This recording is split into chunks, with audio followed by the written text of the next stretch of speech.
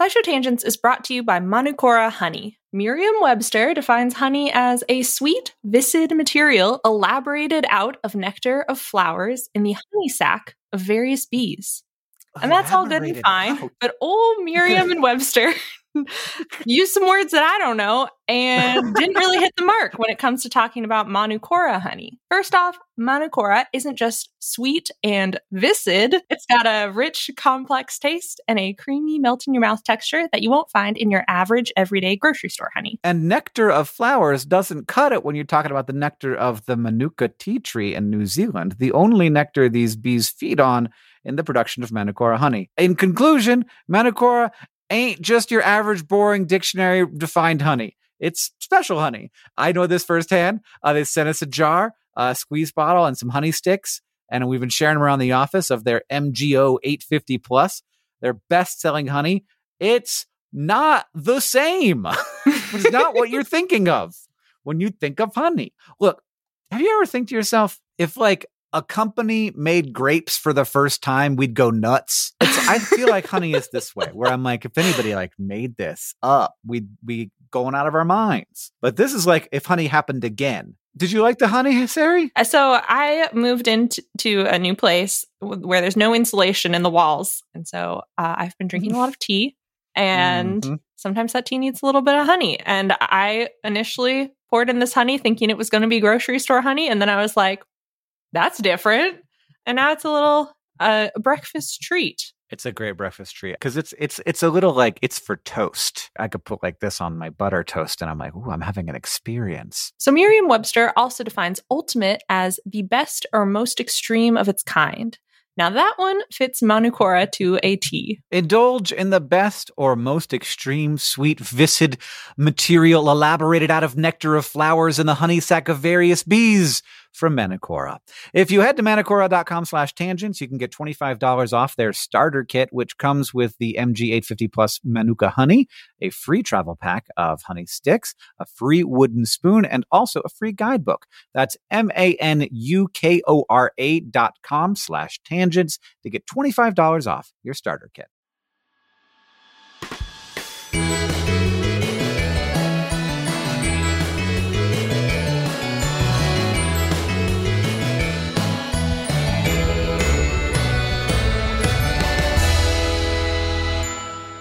Hello and welcome to SciShow Tangents, the lightly competitive knowledge showcase. I'm your host, Hank Green, and joining me this week, as always, is science expert Sari Riley. Hello. And our resident everyman, Sam Schultz. Hello. I have been thinking, the odds are that if superpowers developed, that those superpowers would almost universally be pretty useless.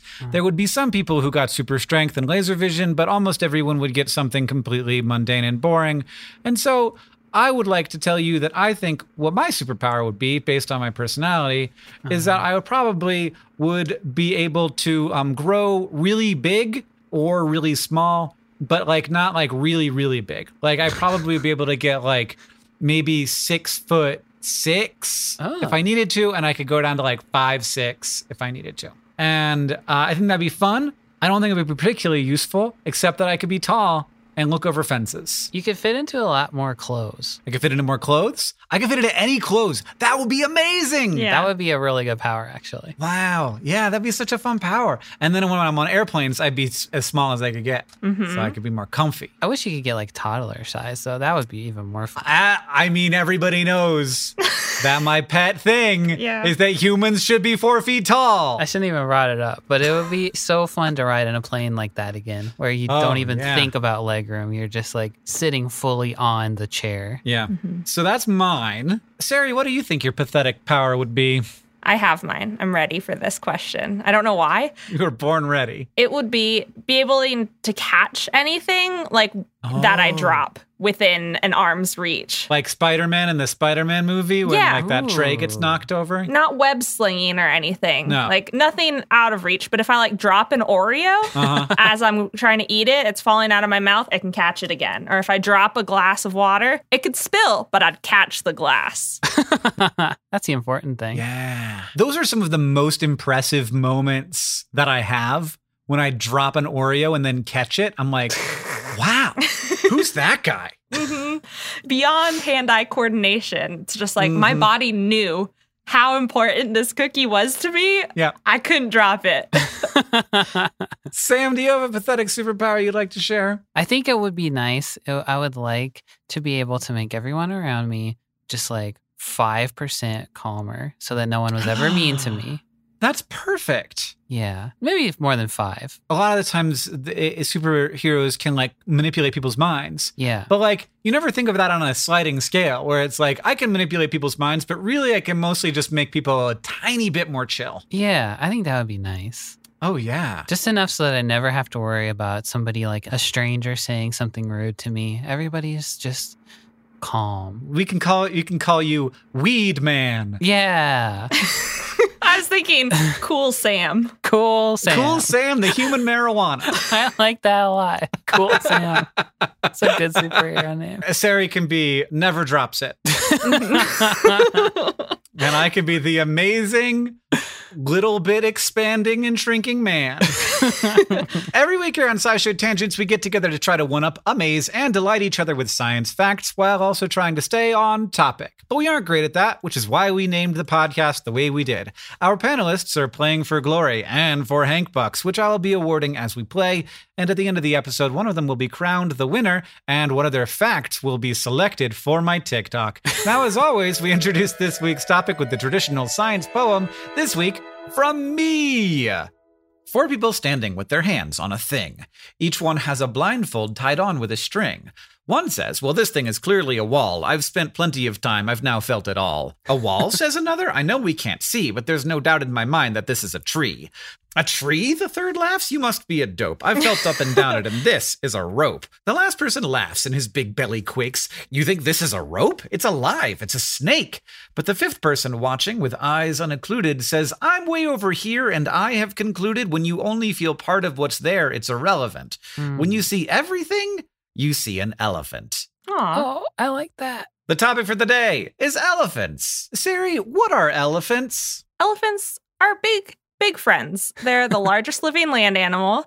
They are herbivorous, so they mostly eat plants. I don't know. Their key body features are usually big ears, their trunk that they can move around and use to grab stuff or drink water or like snorkel air, and their long, curved ivory tusks, which are modified teeth and have been used by humans in a lot of like materials manufacturing, and is why a big part of why elephants are endangered, because we like them pearly whites so much that we just keep stealing them. It's a wild thing to me that for so long, every billiard ball was made of ivory. Yeah. Like, just what a terrible, terrible thing. Like, that's the only way we could think to do that.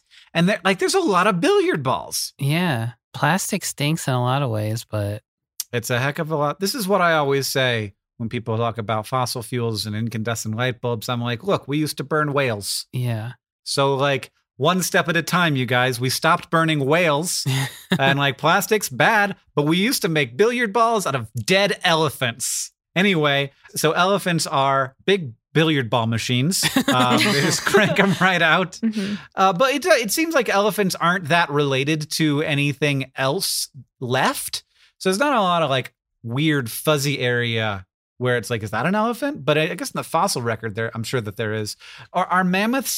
Were mammoths elephants? Yeah. So elephants, the family is Elephantidae. That includes all large mammals that we would call elephants or mammoths. Okay. And actually, so there are only 3 living species of elephant. There's the African bush elephant, the African forest elephant, and the Asian elephant. Oh. And Asian elephants are actually more closely related to woolly mammoths than they are to African elephants because of when everything diverged. Huh.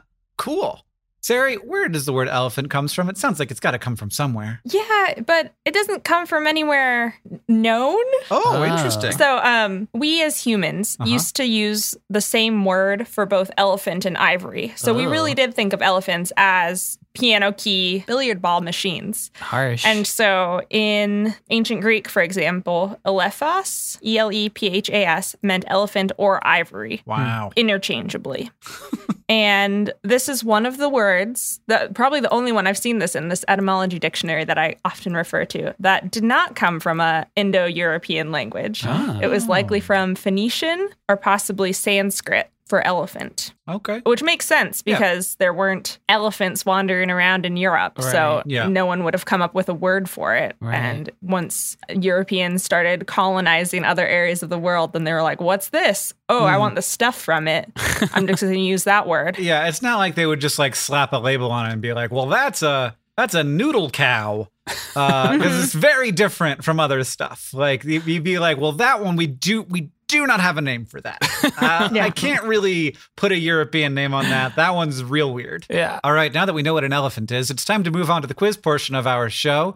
And this week, I'm going to be doing... Because elephants, as you may have heard, are very big. And they need to eat a lot of plants because that's what they eat.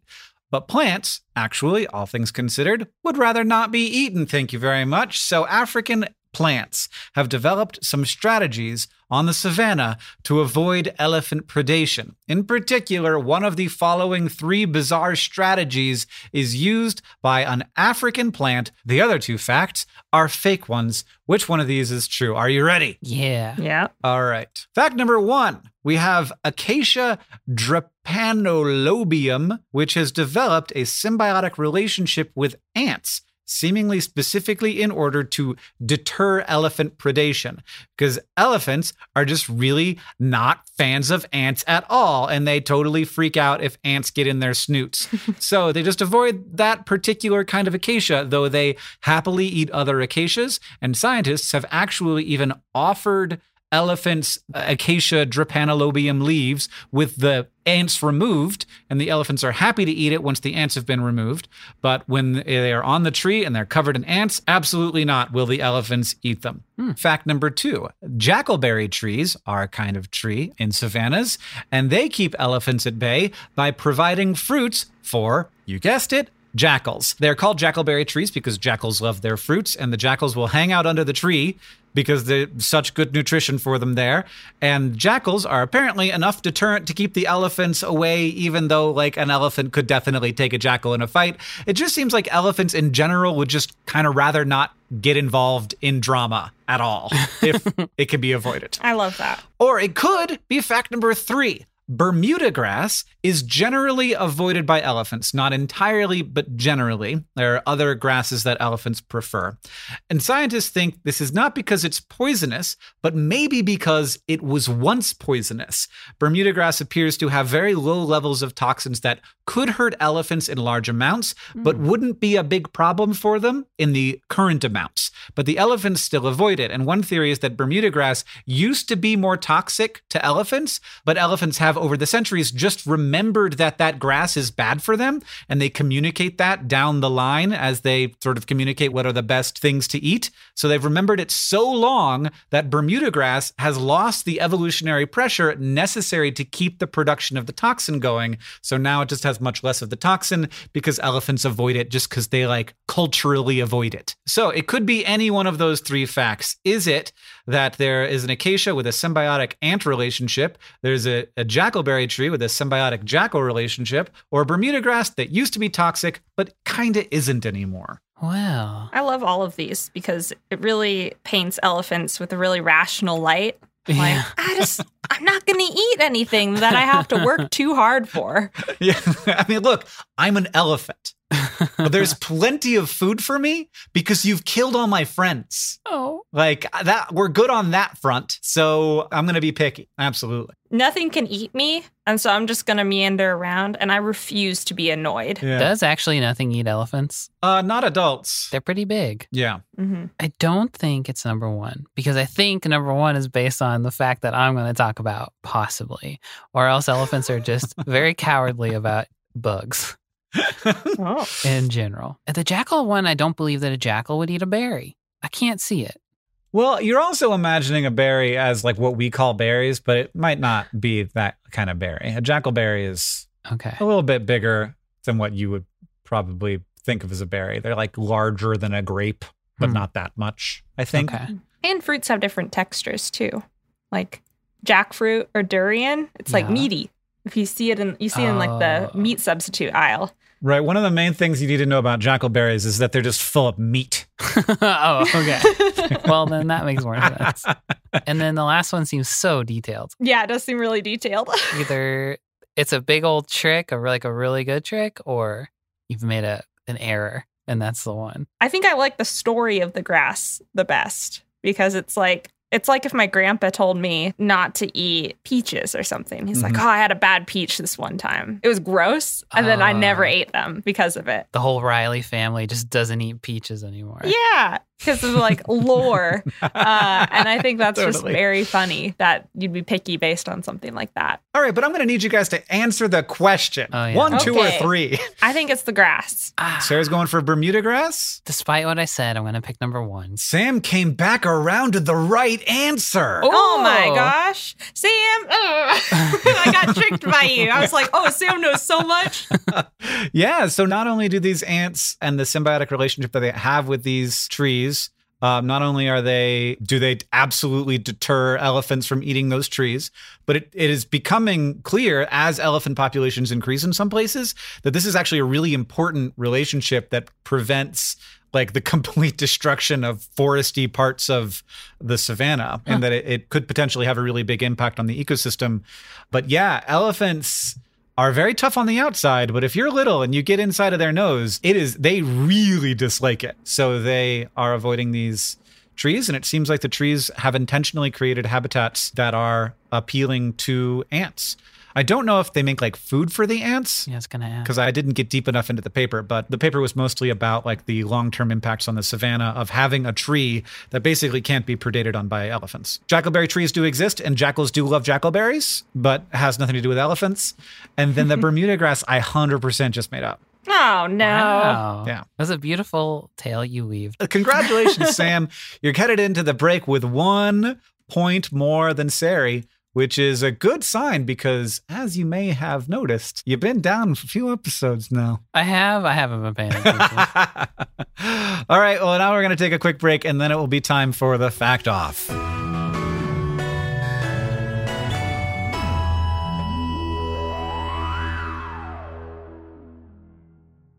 SciShow Tangents is brought to you by Rocket Money, a personal finance app that finds and cancels your unwanted subscriptions, monitors your spending, and helps lower your bills. I said it before, and I'll say it again. It's a subscription-based world out there. Video games, art-making programs, food delivery services.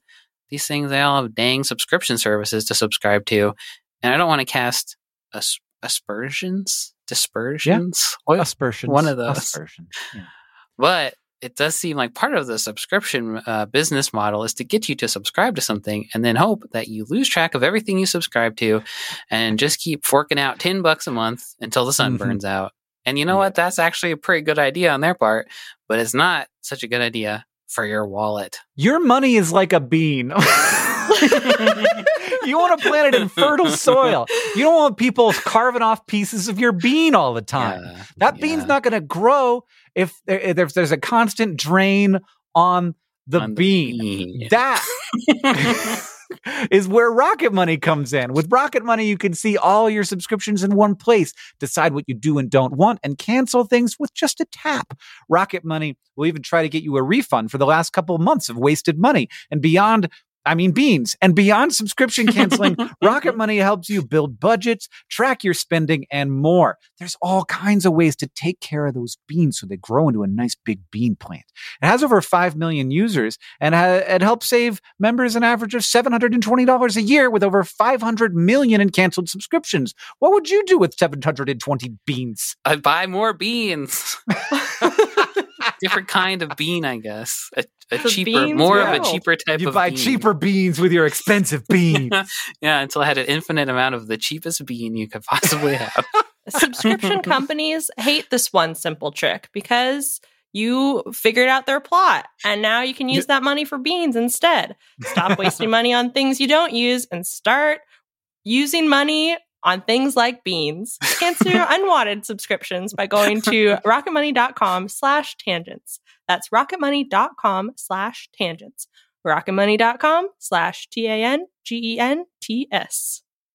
SciShow Tangents is brought to you by Shopify. Hank, when you started your career as the internet science man, was opening an online store something that you were really thinking that hard about, or something you thought you'd do in a billion years? I was making a shop before I was an internet science man. Oh, what? That was the first thing I did. I was that first. Wow, I got to learn my Hank history. How did that go for you? Good. Here's what I'll tell you. Like the part where we start selling a thing and you get to see the number go up is so exciting. And when it's just like you by yourself, you got to be careful. But luckily, Shopify has all kinds of little tools to help you with that, to help you with increasing conversions, to help you with managing orders, with customer support, with all of the stuff. Because it's I don't know. It feels like the industry standard. And so there are all kinds of plugins that you can use to make your Shopify work for you in particular. That's right. Shopify is a global commerce platform that helps you sell at every stage of your business, from vlogging in your parents' basement to treading the boards of Carnegie Hall. Now, it was my basement. It was my basement of my own home that I was renting, the downstairs of. If you say so. From your first sale to your 1 millionth, Shopify is here to help you grow. And they've got a proven track record, my friends. Shopify powers 10% of all e-commerce in the US and powers entrepreneurs in 175 countries. They have, as Hank mentioned, the internet's best converting checkout, 36% better on average compared to other leading commerce platforms. And they have award-winning customer service, because businesses that grow with Shopify. You can sign up for a $1 per month trial period at shopify.com/tangents, all lowercase tangents. Go to shopify.com/tangents now to grow your business, no matter what stage you're in. Shopify.com/TANGENTS, all lowercase.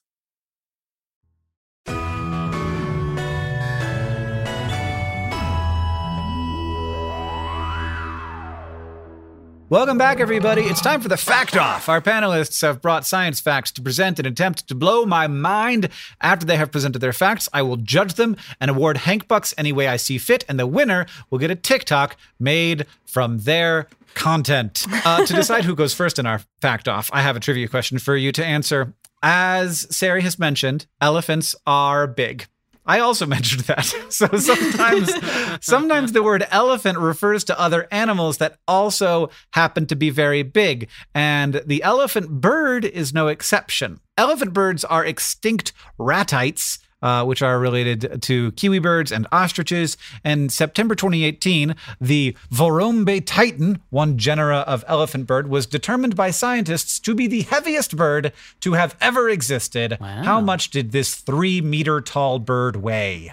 I'm trying to think of other big birds and I just am bad at guessing weights in general. So really, I've got nothing going for me, and I want Sam to go first so that I can go above or below. I feel like they're deceptively heavy, but I also have no concept of weight or height or anything like that. So I'll say 400 pounds. 400 pounds. Okay. I am going to say 350. 1,600 pounds. Oh, Okay. That's a big bird. That's a big bird. Birds are actually usually deceptively light because of how they have to fly, but not these big birds. They're big. They're big and they can kick a hole in you. And that means that Sam gets to choose who goes first. I think I'll go first. Okay. How about that? Yeah, please do. All right. If you watch cartoons, you've probably seen the following scenario a million times, which you've alluded to already. A big mean elephant is stomping around, being a tough guy, until a teeny little mouse scampers by, at which point the elephant hops up on its back legs or up on a chair or something and says, "Oh, get it away from me, get it away from me." And this is such a specific image that you'd have to assume that it comes from real life. And indeed, there are stories dating back to ancient Greece that elephants fear mice because they can crawl up their noses when they're asleep. That's thought to be the original version of Right, that that's story. why the Greeks thought this was a thing. Well, some Greek guy wrote a book where he said he saw it happen. Pliny the Elder? So Was it Pliny the Elder? Actually, I think it was Pliny the Elder. Or another thought is that the mice will spook an elephant like as they're scampering around their feet. Yeah. But it's not really true. Oh. So everyone from scientists to the Mythbusters have tested this legend and found that elephants don't really seem to give a heck about a mouse at all. Oh, dang it. You know, they can be spooked by things running past their feet sometimes, Yeah. but it's not really that consistent. It's definitely not just mice that do it. However, there is another teeny, swarming, furry creature that elephants of both the African and Asian variety are afraid of on an almost cartoon-like level. Bees.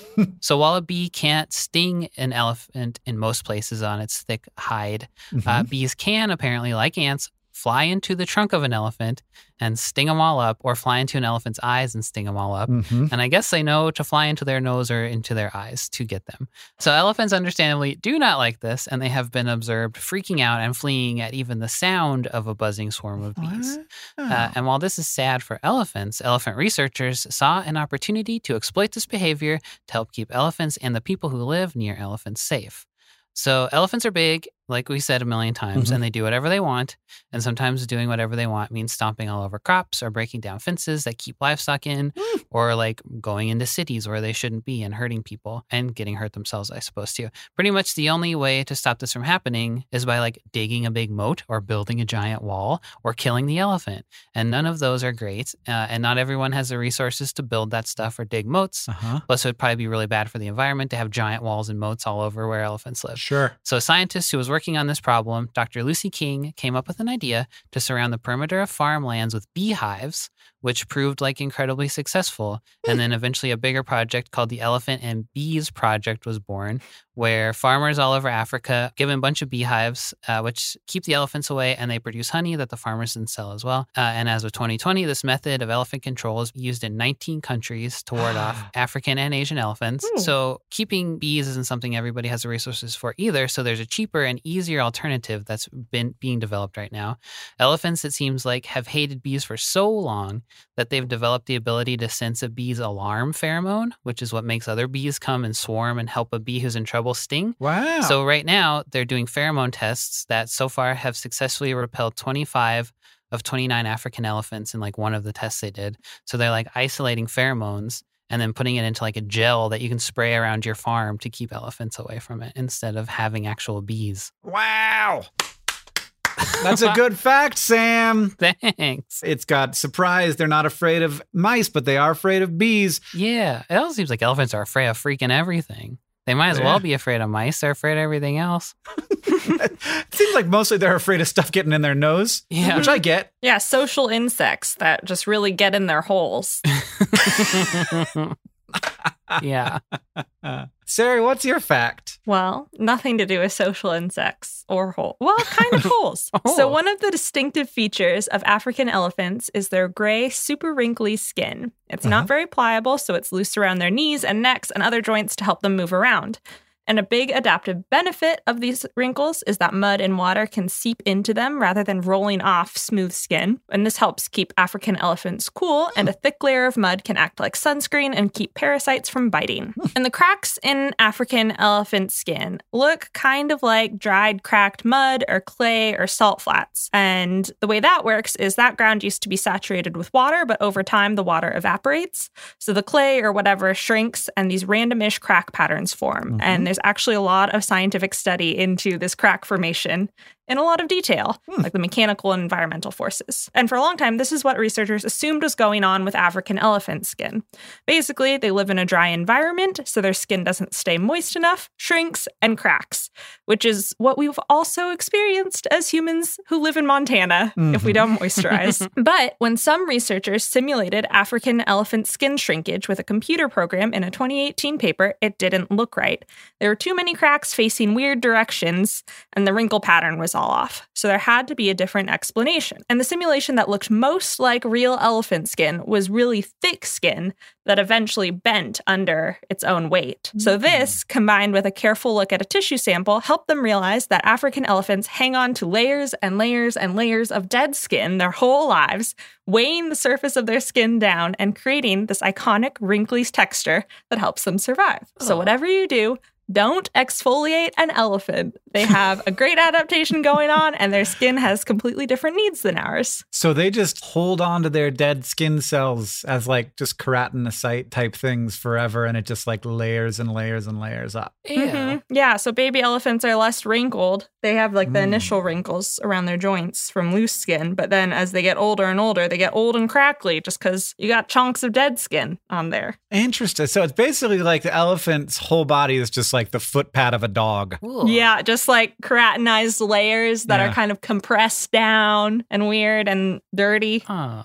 I want to touch one now. I've never touched an elephant. me either. They look so soft, but they're not, huh? Has anybody here touched an elephant? No. Oh, Tuna has. Tuna. Let's get a report. What was it like? It was, I don't know, I touched one when I was at a circus once as a little kid. And I remember it feeling very, very like hard and rough. Okay. But also like a little bit fuzzy, but not like Oh. soft fuzzy, Okay. like prickly fuzzy. Oh. Yeah. Okay, so not like wouldn't want to rub your face on it. Yeah, I wasn't a huge fan of it, I'll be honest. Oh. Also, I was a small guy and they made me ride the elephant. And Oh, no. looking back, I'm like, well, I'm sure that elephant was not having a great time either. Mhm. But like, I know I definitely wasn't. So I don't know why they made us do it, because neither of us were having a good time. For the photo, Tuna, we had to get a photo Yeah. that we would get developed Yeah. at Walgreens. All right. So now I have to choose between elephant skin and elephant bees, and I have to choose elephant bees. Wow, I didn't expect that. It's just a better TikTok. And Sam, that means that you're the winner of the episode. Hooray. Now it's time to ask the Science Couch. We've got a listener question for our couch of finely honed scientific minds. Sari, what is that question? There are two questions Oh, God. from two people that are related. Okay. Fruity Buddha asks, do they have a religion? Mm. And Ollie Stewart 4 asks, how complex is elephant communication compared to humans' communication? Oh. Do elephants have religion? I would venture to say big ol' no, though I have heard that they mourn and that they do have seemingly what, we would anthropomorphize as kind of mourning rituals. And when I say mourning, I mean with a U.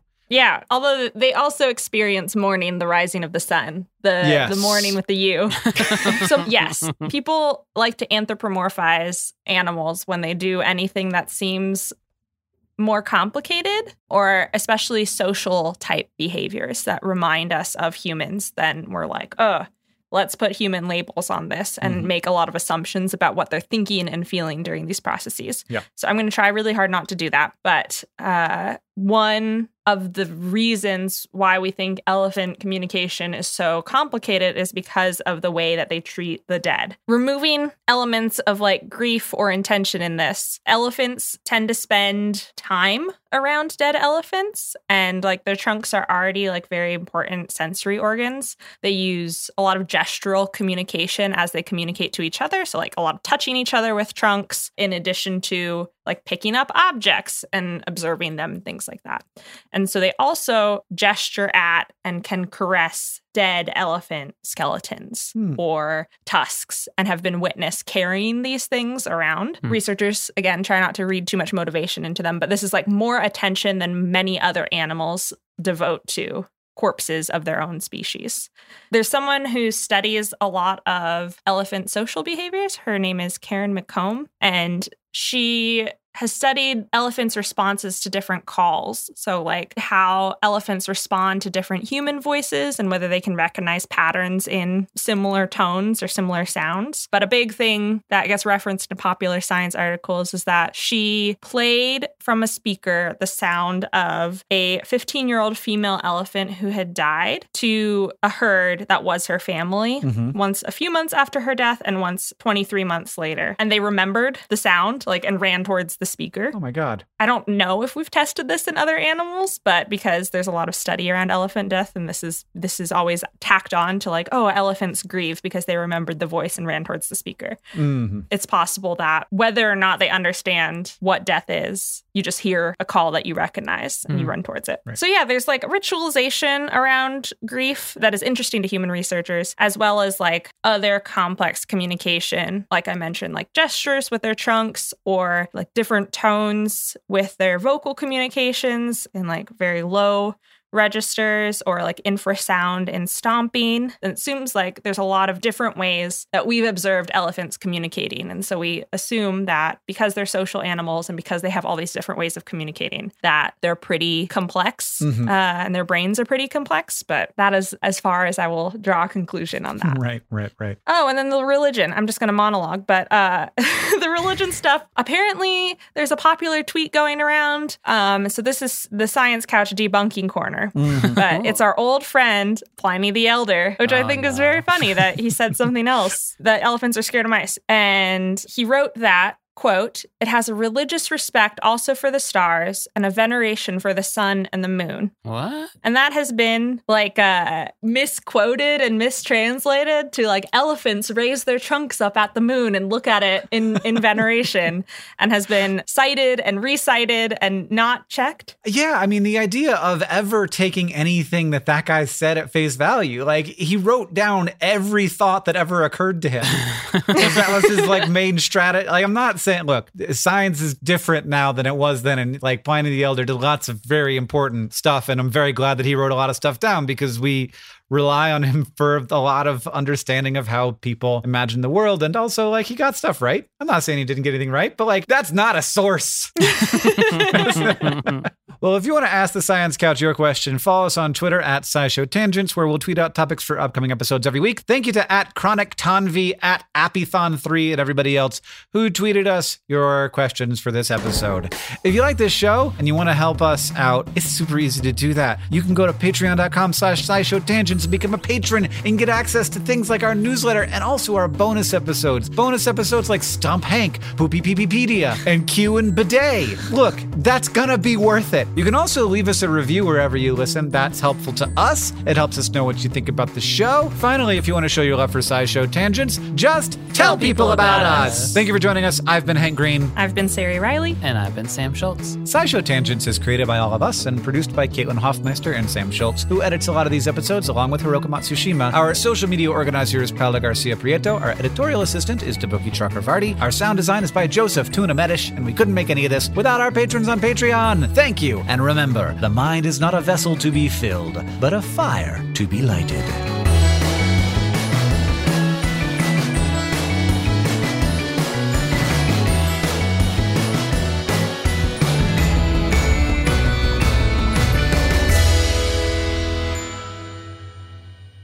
But one more thing. In 1514, King Manuel I of Portugal gifted an elephant named Hanno to Pope Leo X.